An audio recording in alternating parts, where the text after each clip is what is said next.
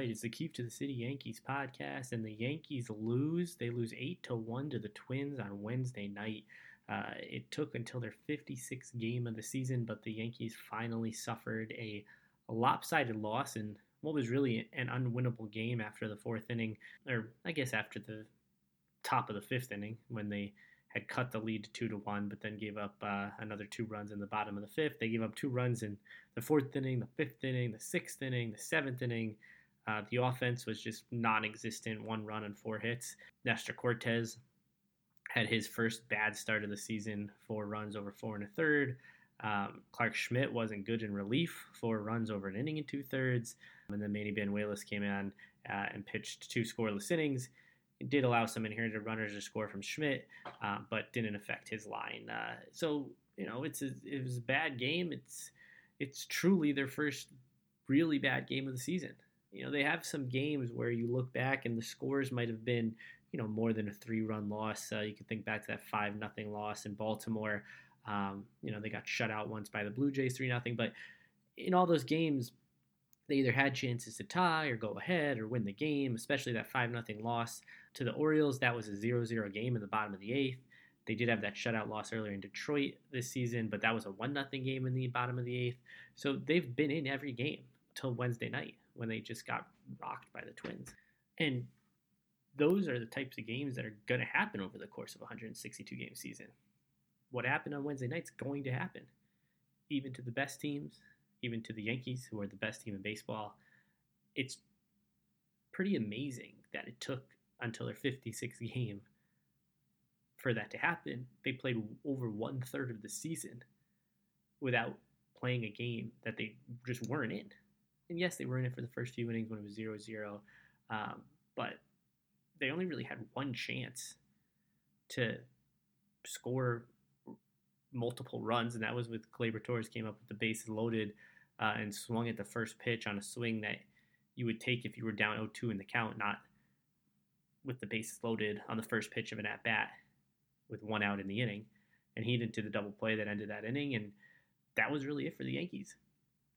They managed to score 1 run later in the game on a sac fly, and that was it. A pretty bad performance all around, and it sucked. It's not the type of performance you want to see, but it's going to happen. It just hasn't happened to them yet.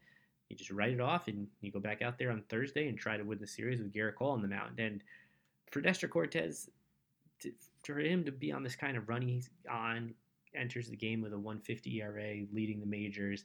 He lays an egg, has a clunker. Okay, it's going to happen too. Guy's going to make 33-ish starts. Going to have a bad game once in a while. Just happened to pair it on a night when the offense wasn't there. If he has that bad game the night before, when the Yankees scored 10 runs, they win.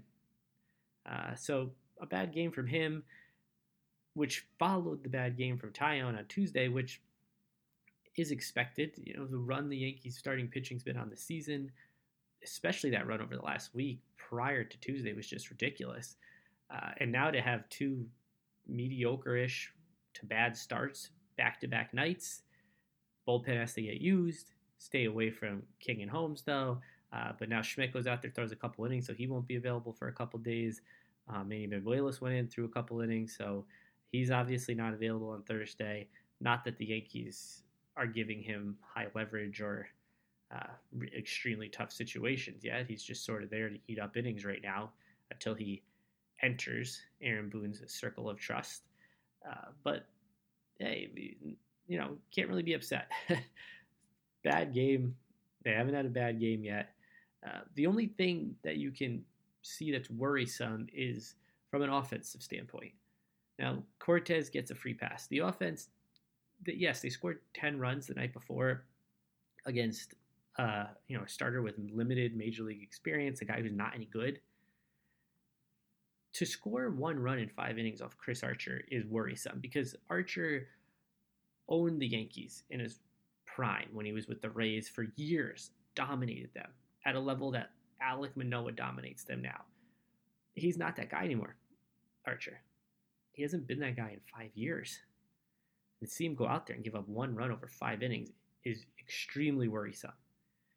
because Archer's former pedigree is that he was a front-end starter. He was a guy that many picked every single year to win the Cy Young in the American League, and he never did so. But he's the type of guy the Yankees will see in October. Not to say they'll see Chris Archer. They'll see better guys than Chris Archer. They'll see Justin Verlander and the whole fucking stable of Rays arms and, Christian Javier and Jose Urquidy and Luis Garcia and guys like that in the American League that are much better than Archer. But a right-handed guy with pretty good velocity, a good breaking ball, when he's healthy, can just shut the Yankees down. And what I talked about on the podcast yesterday was that this team's success is tied to the starting pitching, 3 relievers, and Aaron Judge, really. That's it. Judge is the Yankees' offense. And the Yankees go as he goes. And on Wednesday night, he was 0 for 3 with a walk, and the Yankees didn't score any runs other than on the sac fly. So it's not surprising. On the night before that, he gives the Yankees an early 2-run lead with that first inning 2-run home run. The Yankees win that game. He is the catalyst for the entire offense. And when you look at this team, I don't understand how people are okay with the fact that Isiah Kiner-Falef's an everyday player for this team. I don't understand how people are okay with Hicks and Gallo and Higashioka. The idea that the Yankees, because they're 40-16 now and lead the AL East and lead the American League and have the best record in baseball, the idea that they are just fine is ridiculous. Being complacent is how you blow leads in divisions. It's how you get an early exit from the postseason. Look at the 19 Yankees, who were the best team of this core's era. They were the best team. They had the best chance to win.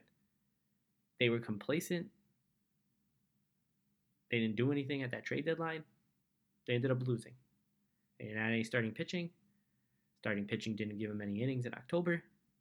Bullpen got tired in that 6-game series against the Astros, and they lost. This team cannot be complacent. This team is just on par. It's on the same level as other teams, despite their record. Because once you get to October, what you do in the regular season doesn't matter. And you're trying to separate yourselves from the rest of the teams. And there's not going to be another team in October that has guys with as bad of numbers as Hicks and Kiner-Falefa and Gallo and Higashioka. There's a possibility that those 4 guys could be in the same lineup in a playoff game, which is scary because the other 5 guys would be Donaldson, who's been awful, just fucking awful as a Yankee. He's got a 733 OPS. He's been terrible. Rizzo, who's had these, clusters of amazing games, but mostly not a good season. For a guy who I think would tell you he's not been good. His OPS is now sub 800 at 787. I know batting average people don't care about these days, but he's hitting 2.09, batting third on the Yankees. LeMahieu's been up and down. Torres has been mostly bad outside of a few big moments. It's Judge. Judge is the team. Judge and Stanton when he's healthy. And then you hope that LeMahieu can get consistent, Rizzo can get consistent, Donaldson could be something. Because that trade right now, if you want to say it was time for Gary Sanchez to get a change of scenery, fine. But getting Trevino had nothing to do with that deal. So the Yankees could have kept Sanchez and had Trevino as well and gotten rid of Higashioka. Because in that deal, they got Ben Rorvet, who hasn't played, Josh Donaldson, who's been awful, and Isiah Kiner-Falefa. I don't understand how people think he's good. He doesn't strike out. Okay. He puts the ball in play. Okay. He puts the ball in play weakly. He doesn't barrel the ball. He is in the first percentile. The one percentile of barreling balls in the major leagues, which means 99% of the league barrels the ball better than him. He has no home runs. He has no power. His limit on power is the warning track. Maybe this year he'll squeak a couple by the short porch at Yankee Stadium. But he can't hit. His fielding is not what it was advertised to be. I don't trust when the balls hit him at all. I do not trust that he will make the routine play. I do not trust that a ground ball to short is an automatic out. He's just a guy that's there. And saying the Yankees are fine and that they're in first place and they don't need to do anything, um, you know, don't fix something that's not broken. That's how you end up not getting to where you want to be. The Yankees are in a great spot, standings wise, record wise. They've done everything they can to this point. Being 40-16 is amazing. But that's not a reason to stand pat. This team can get better. It needs to get better. Because, yes, they could win the World Series as they are currently constructed, but they'll need a lot of shit to go their way. And not just the normal amount of shit you need to go your way in the postseason, because you do need a lot of shit to go your way to win a championship, but even more shit than that. Because if you're playing, they're going to play at least, if this was the lineup in October, they would have at least 3 guys on the team with sub 700 OPS in the lineup, possibly 4. One of those guys, Higashioka, has had a 427 OPS. He picked up a double on Wednesday night because the left fielder dove and missed the ball off the end of his glove. It was a makeable catch, and he got a double for that. Like, he sucks. He sucks. Kiner Falefa is a singles hitter with no power, who does not work the count, is making outs first, second, third pitch of at bats, has an okay glove. Hicks is atrocious. He had 2 singles on Wednesday. Still has 1 double and 1 RBI. It's fucking June 9th. Donaldson I just assume he's going to strike out every at bat. Yeah, he'll work the count, but it ends up with a strikeout or a ground out to third. Gleyber, I didn't expect anything from him this year, but so he's been okay. Rizzo's been wildly inconsistent. LeMahieu's been inconsistent. And who does that leave you with? Gallo, who's awful, who the Yankees traded 4 prospects for, had him batting second when they got him, and now he's the everyday 9 hitter. And then you've got Judge and Stanton, who are the Yankees' offense, and mostly Judge. So you got 2 guys that you can really trust. And one of those guys, Stanton, is one of the streakiest hitters in baseball. The Yankees need to get better, and I think they will. It's June 9th. The deadline's not for, till August 2nd this year, so just under 2 months to get better. They're not going to go out and make deals now. It would be a wild surprise to do that now, but I can't envision them standing pat at the deadline. It could happen. They did it in 19. They did it in 20. It could happen, but I think it would be an extremely regrettable decision. Because even if the starting pitching's great, like it's been, you still got to score runs. And the pitchers they score runs against are not the guys they're going to see in October. Not at all. Alek Manoah, Verlander, those guys, that's who they're going to see. And even the tier below them are not the guys they're scoring runs off of, at least not with any consistency. So, yeah, it was a bad loss on Wednesday. It's a loss. It's only their 16th loss in 56 games. But it exposed more issues with them, facing a right-handed starter with a history against them. And they couldn't get 2 hits off him. They did have 4 walks, but couldn't drive anyone in. Didn't do anything against the bullpen. It's a bad game. It's a bad game over 162. But like I say, and I'll keep saying, when I talk about the Yankees, it's big picture. It's to win in October. They're winning now to get to October, but the lineup, the dynamics of the team, that's what I'm looking for, is how it will work in October. And right now, the Yankees could go out and win 115 games, and I still wouldn't feel confident with this roster in October. I just wouldn't.